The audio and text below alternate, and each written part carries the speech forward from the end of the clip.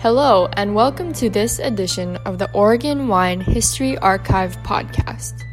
The Oregon Wine History Archive is located at Linfield College in McMinnville, Oregon, and is dedicated to preserving and sharing the Oregon wine story. This podcast will share these stories through oral history interviews we've conducted throughout the industry. Please enjoy these stories. All right, I'm Rachael Woody, and I'm here with John Bradley, and today is June 7th, and we're here at his vineyard and winery. And my first question for you, John, is why wine? Why wine? Good question. Well, obviously, when I first started this, I really was going to just grow grapes and sell grapes to wineries, and at the time there were like a whopping 6 wineries in the Umpqua Valley, and so I figured I could probably find a market for grapes. Of course, as time went on, I planted the vineyard in '83, and I was involved with the Wine Growers Association, the state level, for a while in the mid '80s. About the time that they were kind of really getting it together professionally to represent the wine industry, and then as more people got into it and wineries started popping up, it was like, wow, well, I guess I should get in on this end of the business as well. And it wasn't something that I had intended to do, but Oregon has been all about wine, and so it's like I've got this vineyard. I should take advantage of the, and when we planted the vineyard, we actually left this little corner of the property out there, for the eventuality that we did in fact want to get into the wine business, and needed a site. So I guess maybe it was in the back of my mind, but it wasn't until it, really looked like it was going to be something that, I got into wine. So. And what was your background getting into wine? Nothing, zero. I mean, I was in construction in the 70s and up until the recession of about 1980, 81. I've always lived in rural properties, always gardened, always, kind of farmed at some level. And it was, I had really no background with grapes, but I figured that, I would learn as I went, and if I could grow a garden and I could grow, ornamentals, and I could grow things, I could grow grapes. And so it probably, I wouldn't advise that to people because, really at that time, that was really before drip irrigation was a mainstay in the vineyards. It was fairly expensive actually in the early 80s. Grow tubes, nobody even thought of those yet. At that time you were told that you could have grapes in 5 years. I managed to drag it out a couple more years just from lack of knowledge and inexperience. I did things wrong. It cost me some time. Now, a few years back, I planted a new block in 2000, and I put drip irrigation in it, and I had grow tubes, and we had grapes in probably 4 years or 3 years. I mean, but by that time, I kind of had a better handle on what I was doing, But I had nothing going in, and I don't know at what point in time you all of a sudden go, well, I guess I kind of know what I'm doing now. I guess I got a handle on this, because that's just, that's that learning curve, So I would suggest people research a little more carefully than I did before jumping into a vineyard, but it's worked out. But it's worked out. It's worked out, yeah. And it was a good lifestyle choice for me at the time. I wasn't working. The economy was horrible. Our family was young. I could kind of be home. My wife was working, and so I could get the kids out the door in the morning for school. I could be around when the bus came home in the afternoon. We avoided that whole daycare thing and all of that kind of thing that everybody needs to do, or forced to do. So it was a good choice for us to develop this vineyard and move in that direction at the time in our lives. Worked out for everybody. And for this area specifically, were you familiar with Elkton, or how did you arrive here? Well, I moved here in 1970, so I'd been in Elkton for 10, almost 11 years when we really got serious about doing the vineyard. And there was a vineyard that had been planted in Elkton in 72, and I knew the owner, and I would help him at harvest and help him at different times of year. And so I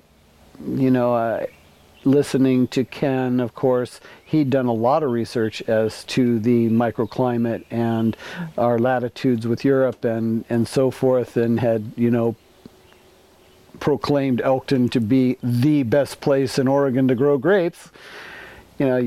You listen to what you want to hear. I don't know that that's necessarily the case, but it is an ideal little microclimate for grape growing. And so when we were kind of career changing there, penciling out the different potential, Christmas trees, grapes, sheep, different things that were possible, grapes kept coming back to grapes, so that was sort of how I made that decision. I could do more with less land. Christmas trees was going to take twice as much property, and anyway, we just narrowed in on grapes, and like I said, it was fledgling at the time. Really, 83. I was certainly not groundbreaking kind of thing, but still, they're old vine by most Oregon standards. That's 30 years. This is our 30th leaf this year, and we're sort of making a little bit of celebratory note of that, So. Who were some of the people already established in the Umpqua region that you had worked with? Well, of course, Scott Henry, Richard Sommers, and Bonnie and Philippe Giardet had planted. John Marker had a vineyard which is now, became La Garza, became Spangler. McCorkindale's down the South Umpqua, a little further down. He had he still has a vineyard down there. Dick Gates had a little vineyard out near Hillcrest. And there was another guy in the Melrose area with a vineyard. I can't think of his name. It was kind of a tight-knit little community. Danino's had a vineyard in Garden Valley, and the original sort of little wine growers, the Umpqua Valley Wine Growers Association, was pretty much Henry's, Giardet, Hillcrest, Danino. I was a grower involved. Ken Thomason and Bob Bingham, who planted the first vineyard in Elkton, they were members. But it was quite small, Paul and Mary, they had a vineyard out near Giardet's, just up the road from Giardet's. And that might be pretty close to everybody that I can remember. Yeah, I think that covers all the names we had on our list. Yeah. And it's like any other. It's like the whole industry. So many people came from so many different walks of life, and they all had their own. Either had been worked for themselves. It was all a bunch of independent people with their own ideas, and they, it's like new. What am I trying to say? They knew they were right, what they were doing. I mean, it was like, nobody's really asking a lot of advice, but they were giving a lot of advice, because we're very independent, all. And of course, you get up north and you've got the same thing. All the people, the early year people up there, that are all just very independent people from all walks of life, from all over the country. They'd come to Oregon to plant grapes, it's that whole romance thing, that you hear all the time. And when you're out there at, 5:30 in the morning spraying grapes, trying to keep powdery mildew at bay, and you're going, yeah, this is pretty romantic, Yeah. But anyway, it's a lot of work. And you can't emphasize that enough to people that are saying, "Oh, I think I'll plant a vineyard." Yeah, well, it is a lot of work. Yeah, so. Speaking to the Oregon Wine Growers Association and what you guys got going on down here, can you speak to your involvement in it and where you've seen it grow? Well, yeah. Again, early on, and that was kind of, my whole point was, of course, you're looking towards marketing grapes, and so you want to meet and know as many people as you can in the industry and across the board. So you jump in and you get, involved, and I did a number of years pretty. Involved with the Umpqua Valley Wine Growers Association, and a few years on the state board when, the state board, that was before they had their offices at whatever Nadio Parkway place up in Portland, and there was a guy, Bill, oh golly, funny little guy. He was hooked up with Richard Sommers, it was his connection, and he was kind of the first little director of the wine growers. Blosser or Nelson? Bill Nelson, Yes. I think. He lived in Eugene. Yeah, he sort of hung around the Umpqua region. Yeah, he was a friend of Richard's, and he hung out down here, and he was pretty closely knit to the Umpqua area. And he was a funny little guy. I think he ended up moving to DC or something as for the national wine something to work that as at some level, but and so we kind of in those years kind of initiated or the barrel tour that we still do, in the Umpqua, which has grown out of control. It's, but then it was like there were 6 wineries, so you had 6 buses and you went around all the wineries, and it was, it was easy. But now it's like it's just hard. It's unworkable. And at the time that I was on the wine growers, it was like I was president of the Umpqua Valley one for a number of years, because in those days, if anybody said they'd be president, they got the job for life until you died or gave it up. I mean, It was, and but in those days it was like,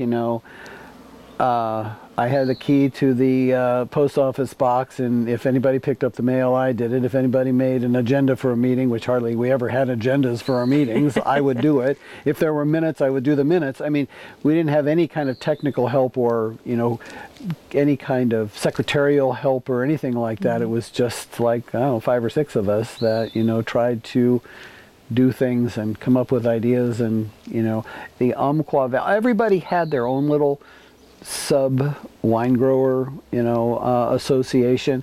The Umpqua Valley is one of the few that's really maintained over the years and grown over the years, and a lot of them have dissolved or not, just people lost time, maybe ran out of time. I don't know why, but a lot of the little organizations did not survive. Now, Southern Oregon, further down south, now, of course, that's really grown in the last few years. They've got a lot of little wine grower groups going on down there that are pretty active and pretty much based around marketing, which I guess most of them are. But I have of late not been really involved.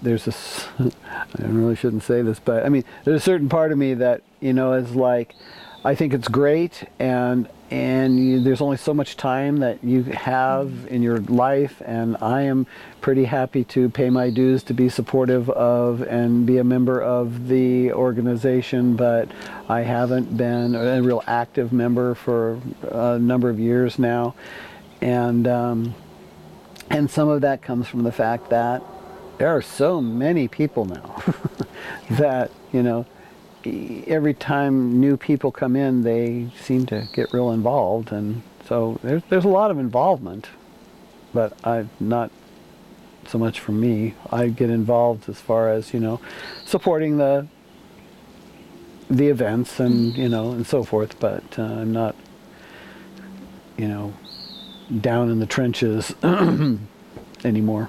Well, it sounds like you paid your dues. Well, I kind of look at it that way, but then sometimes you go, well, maybe it's time to pay again, because it's been a while. But on the other hand, I'm hanging tough. What would you say is your favorite part about this whole business? Well, I really do enjoy meeting people. If you go and look at our little guest book in the tasting room, we get some very interesting people from around the world that come in here, and it's a lot of fun. Even just earlier today, I had a couple from the Sonoma area that were, doing a week quick trip up the coast and down I-5 and going to Ashland for some plays. I mean, just fun people, nice people. And last summer, I was out here one morning pretty early, before hours, and this family drives in, and they're from Germany, and they were, just out to check out the wineries. Their 16-year-old clearly had the handle on English. Everybody else was struggling, but they were just so friendly and so nice, and just wanted to taste wine and see the countryside. And I mean, so you run into people from all over. It that's probably my favorite part, is the people that you meet. And the connections that you make with those people. We had some people from Argentina that were in here last year, and they had their whole trip book mapped out. They wanted to look at the oldest vineyards that they could find in Oregon, and we came up as they were going to Henry's, they were going to the River's Edge vineyard, they were coming here. Who did I say? I suggested someone else, and they said, no, it's not old enough. They were only looking for the old, vineyards. So that was fun. It's always fun. And we got your customers, like this Russian guy and his wife who live in Coos Bay. He's a doctor, or he was in his career, and they, I don't know, they're Russian Orthodox or something. Anyway, they go to church somewhere up the valley, and they come through here like at least once a month, and they'll stop and buy their little bottle of wine and go on, and they're fun people, So it's kind of, that's what's really enjoyable about it. Well, Elkton is one of the newest AVAs in Oregon. What are your thoughts on that? Well, I'm pretty excited about it. I have said, and that's been kind of our, kind of catchphrase in marketing, is that, Elkton is at the north end of the Umpqua Valley. We are the cooler part of the Umpqua Valley. We are kind of, unique to ourselves because we have this little coastal influence, this little gorge that runs out to the coast. I think that it's great that we get some recognition for that, because, you know, when you say you're from the Umpqua, you know, of course, the big wineries, you know, the Abasella, the Henrys, the Melrose, the Hillcrest, those folks are the ones that jump out to most people when they think of the Umpqua, and yet we're deserving of our own little moment here, I think, you know. So it wasn't an easy process to get. It took several years, actually, which I don't think is probably normal. I mean, I think that due to some issues and people retiring and our application being forgotten a little bit here and there along the line, it took a little longer than it probably should have. But it's not like they just give out AVAs because you apply and they go, oh, yeah, that's a good idea, and, you know, sure. I mean, they really do expect you to show that you have some uniqueness and some either, you know, weather or soil or some kind of uniqueness that is warrants it being an AVA, and consequently,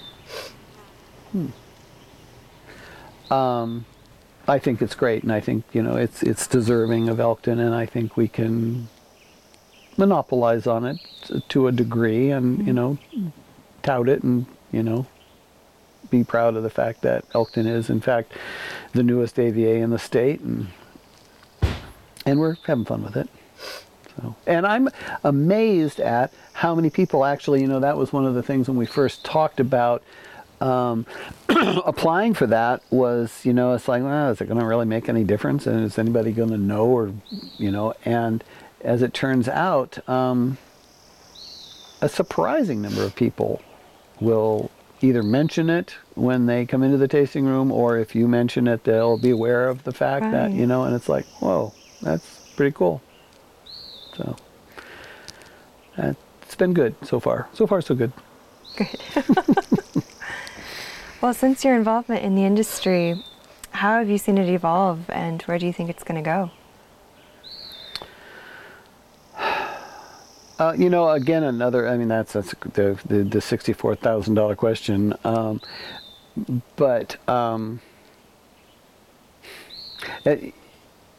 And every time somebody comes along and plants another 400-acre vineyard somewhere, you go, oh my God, you know, are we going to hit saturation point? Where is there really the market out there for this? I mean, but, you know, I think that Oregon has done a great job marketing itself and getting recognition for itself. I think that it's going to only grow. My son travels a lot. He's all over the country, and you know, when he's talking to people that he's from Oregon, you know, almost the first thing they say is, "Oh, Oregon wines, Oregon Pinot Noir." You know, I mean, it used to be, "Oh, Oregon, where it rains all the time." You know, I mean, right. But you know, that's really changed, and so given that people are so aware of Oregon wines and are so anxious to taste and to experience Oregon wines, I think that we've not seen the end of our growth. I really do. We get people like talking about people that come in and visit. You know, we had people a couple of years ago when our gas prices kind of started really getting high and out of control. They were here from London. They'd flown into San Francisco, rented an Escalade, and were going to drive to Oregon to do wines because gas was so cheap. You know, I mean, so it's all a matter of perspective, you know. Right. But, I mean, it's like people are, they're looking for the Oregon wine experience, and I think it's, we're at the, I shouldn't say the beginning, but, you know, I mean, we're at a growth point, and I think it's going to continue. I really do.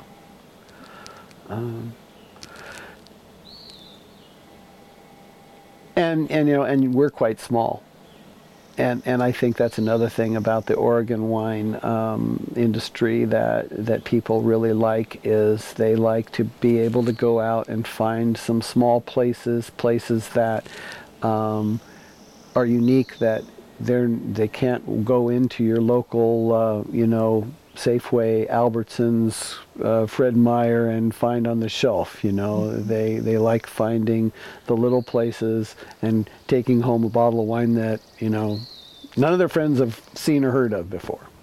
So I think Oregon has that going for it too. Well, is there anything that I haven't asked you that I probably should have?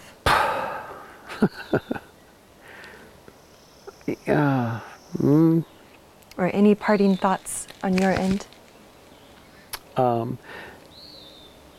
Well, parting thoughts. I think it's great that some history is being recorded and documented, and because it's grown so fast that people have really kind of forgotten about where it started and how it got here, and now at a time when, like, I first planted the vineyard, I knew so many people in the industry, and now I don't know hardly any of them, so it's even in the Umpqua there were 6 wineries when I planted, and now there's probably 30. I don't even know.